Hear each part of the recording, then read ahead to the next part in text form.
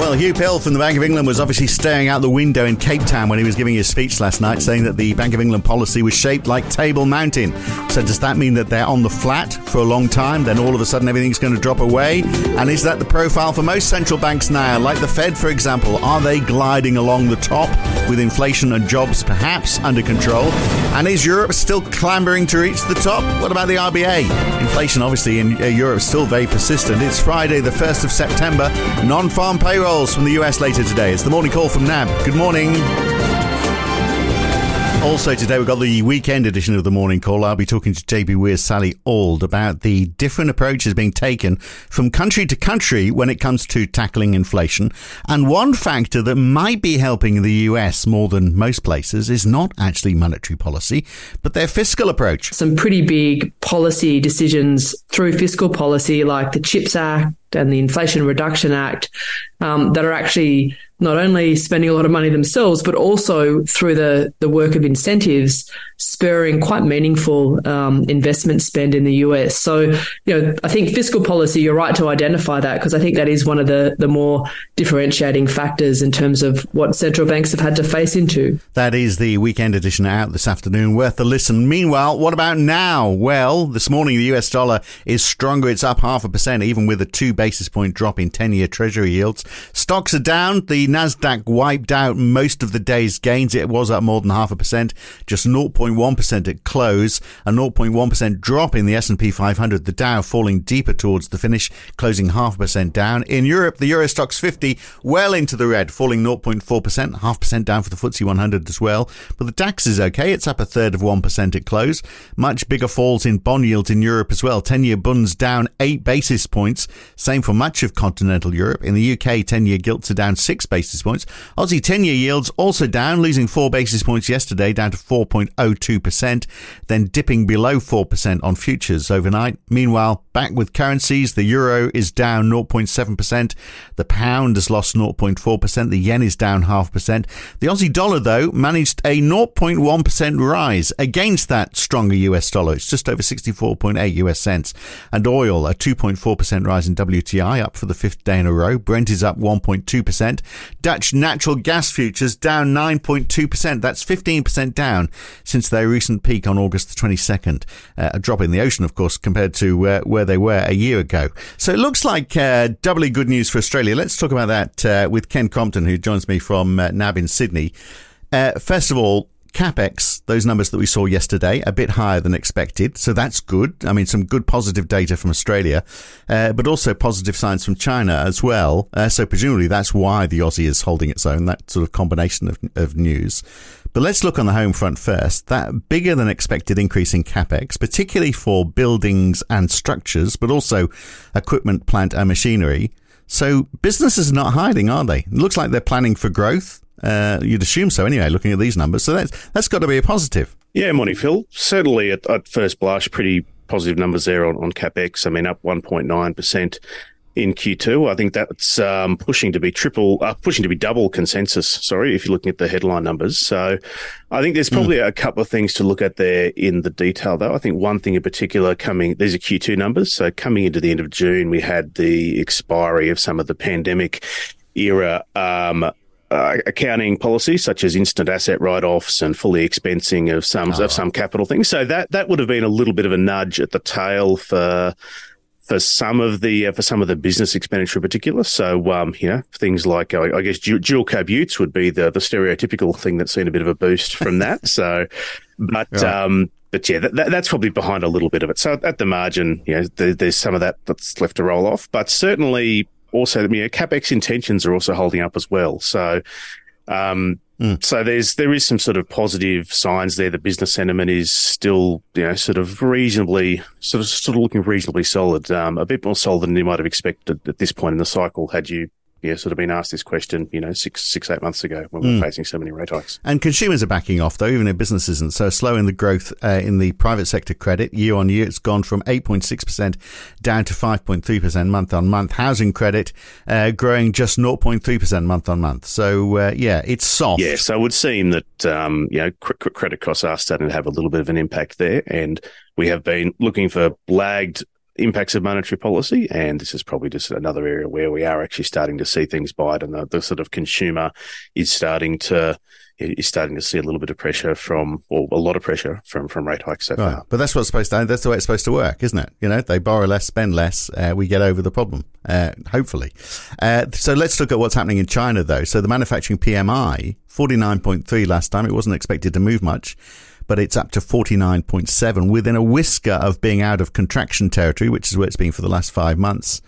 Look, last month it was a strong month for iron ore imports as well. So you put that together, those two together, and then say there's going to be more government action because we've seen a bit already. I mean, they could be returning to growth sooner rather than later, perhaps. Yeah, for all the negative news around the China property sector, I mean, which is certainly real and an ongoing story, the PMIs they're told a little bit of a surprise there. Yeah, as you said, a little bit better in manufacturing. Also, even within the non-manufacturing survey, surprising rise in construction activity, actually. So even though services have declined, the construction index up, I think 53.8 was the print there. So up about 2.5 points. And what I think some of the analysts are pointing to is that probably indicates there's been a bit of infrastructure activity going on. So, property activity has been pretty soft, obviously, but maybe there's been a little bit of sort of low-key infrastructure going on. And look, just as we talked about with Australian CapEx being influenced by policy a little bit towards quarter end, some of the local government sort of funding stimulus measures that were put in place that help support some infrastructure spending, some of that is starting to come to near an end as well. So maybe there was a bit of a rush on infrastructure projects just to spend some money. But that certainly ties in with the iron ore story as well. So, a bit of an offset. Lots of new bridges. Yes. Yeah. Bridges, fast rail, could be anything going on up there. So, but I mean, obviously that sort of plays into the relatively supportive commodity outlook, at least so far. And New Zealand, a sign of hope, which a lot of hope on the podcast this morning. That's good for the end of the week, isn't it? So we had the ANZ business survey, business confidence in New Zealand lifted 9 points. That sounds good, but it takes it to -4. So still not that great. But there again, it is the best it's been for 2 years. So we should be happy about that. Yeah, a bit of a late cycle bounce there. I mean, look, the QSBO survey is probably considered the more authoritative business survey over there, but that's only quarterly. The last read we got on that was in July. Obviously, the most recent news there has been a slowing in rate hikes from the RBNZ. No doubt businesses looking at the end of that, that's probably certainly helped with confidence as well. There's an election cycle going on there. Maybe that's influencing things as well. I think the sort of caution from our colleagues at BNZ is not necessarily to take too much from this. That at best you'd probably sort of view it as an easing of pessimism around further rate hikes, give you a bit of a confidence boost at the end. But certainly it's not right. It's not foretelling a massive reacceleration in New Zealand, I don't think. It's less bad. It's not good. It's less bad. What I always find interesting in surveys like this is you ask businesses how they feel overall business confidence is. They ranked it at -3.7 in this survey. Ask them about their own activity outlook and they say 11.2. So, tell everyone that their business is going to do just as well as every other business, and then they'll assume the economy is going to do really well. But companies obviously assume they're doing much better than everybody else. They don't need economists, they need psychologists, I think, there to sort that out. But anyway, let's look at the United States. Core PCE, we know this is the Fed's preferred inflation gauge. It's not going down. It's not going up much either. It's sort of pretty flat. In fact, but this is the smallest back-to-back growth increase since late 2020 because it's been 0.2% month on month for 2 months now. So it's slowing. That's got to be a good sign. Yeah, Fed Chair Powell mentioned in his address to Jackson Hole that you shouldn't take too much comfort from just two sort of decent core PCE outcomes. But got 3. So I still think his caution applies. But certainly, the outlook there is moving in the right direction, particularly in terms of the overall measure. I mean, looking at there's this super core measure that the Fed talks about, which I think is core PCE ex services and housing, I think, is that measure. Now, that interestingly is now running at its highest level since January, so that's ticked up a bit. Although even then, once again with everything this morning, there's probably a few technical factors you can look at there. There was a lot of portfolio management services have been a large part of that increase, so just due to some movements in stock prices. So even with that super core measure picking up a little bit, even that's probably not necessarily too much cause for concern. But I think it can be sort of, you can sort of look at that and hold that against sort of a theory that if goods disinflation globally is starting to slow, and services inflation isn't coming off quite as fast as necessary, then this probably does point to this to a need to keep cash rates higher for longer. Not necessarily you need to get them too much higher. But for longer. But for longer, And look, more evidence as well that things are moving slowly. So initial jobless claims that we saw last night, they fell. We'd be hoping they'd be going up. And then the Chicago PMI, that was all good in terms of, the positives. Production was up, new orders up, but employment was up as well. So adding to that tightness in the labour market, and also prices paid took quite a leap up as well. So, bits of bad news for the Fed there. Yeah. I mean, obviously the Chicago PMI can be bounced around a fair bit by Boeing aircraft orders. I've seen a few things in there, but certainly I think that's probably the interesting thing hidden in the detail there is that increase in prices paid. So we're starting to see that in a few of the different surveys, particularly out of the US. The PMIs have been showing that. The ISM, I think, has shown a few sort of hints, not necessarily that prices are rising per se, but certainly the declines have dramatically slowed. So that's a bit of a caution there, in terms of where inflation can sort of easily settle to. And, we may find out if we find ourselves bumping around the high twos rather than two, once again, that probably points to higher for longer, not much higher in the short term. Yeah. So the higher for longer now has been likened to Table Mountain. We have to thank Hugh Pill, the chief economist at the Bank of England, because he's been talking in South Africa, obviously looking out the window for inspiration when he was talking about how, that there's the policy is in restrictive territory. He said there's a possibility of doing too much and inflicting unnecessary damage on employment and growth. So I think people are taking that as a sign that maybe the Bank of England isn't going to go too much further. But he called, what he's seeing a Table Mountain profile for UK rates. And I think this would apply just about everywhere else, wouldn't it? So flat for some time, then dropping quickly. So that's his inspiration. Yeah, the cup of puns will runneth over on this one into the medium term, I think. Well, I'm just glad he wasn't looking out the window at the base camp for Mount Everest, which some people might think where we are right now. Well, particularly for Europe. The positive alternative for cash rate profile was actually the Matterhorn. So clearly he had his mind still back in Europe to some extent. But turning to what he actually said, though. Yeah, interestingly, there was a big rush of sort of relatively hawkish headlines on the screens out of that speech initially, talking about inflation remaining too high, no room for complacency.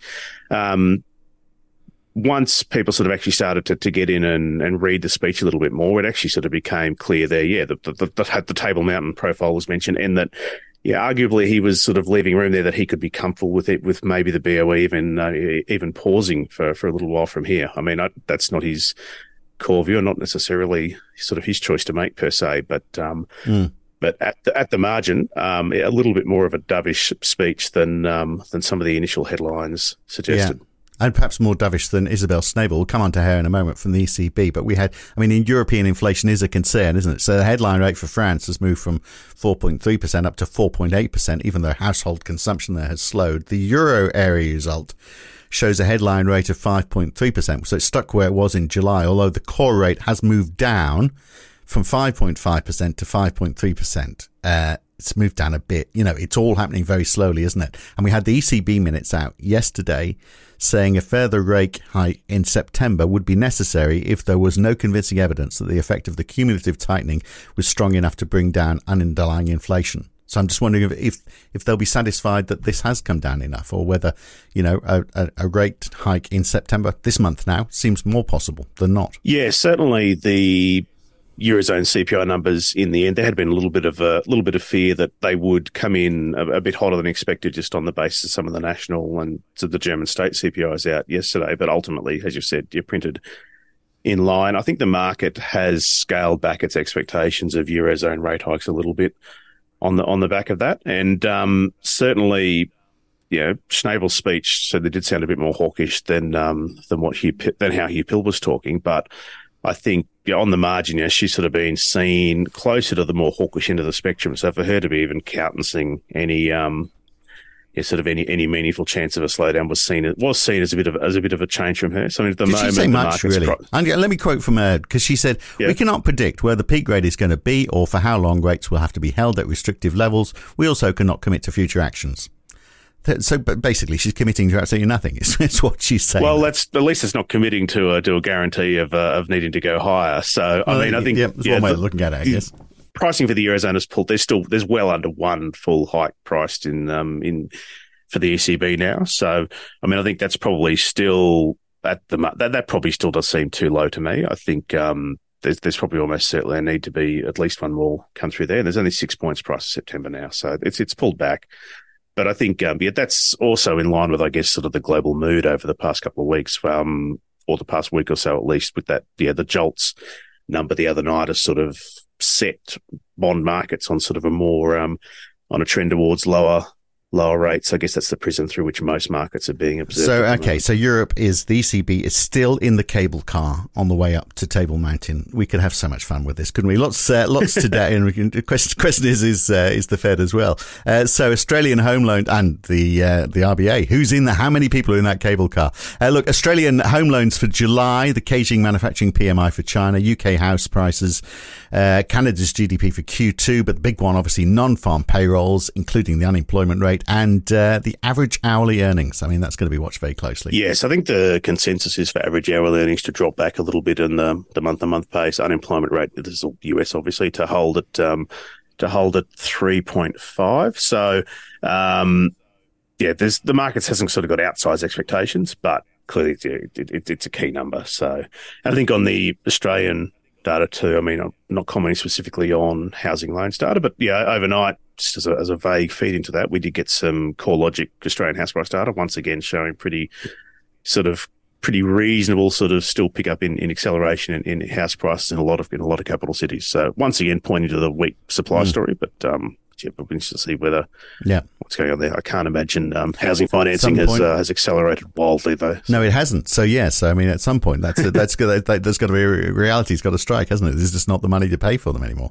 Anyway, we'll leave it there for now. Good to talk, Ken. We'll catch you again very soon. Thank you. Cheers. Thanks, Phil. And that is it for the Morning Call for this morning. But of course, if you subscribe to the Morning Call, you will get the weekend edition dropped in the same place where you get this from, and that'll be this afternoon, ready for your weekend listening. And I'll be back again for a regular edition as well on Monday morning for another edition of the Morning Call, weekday edition. That's it for me. I'm Phil Dobby for now. See you whenever. Goodbye.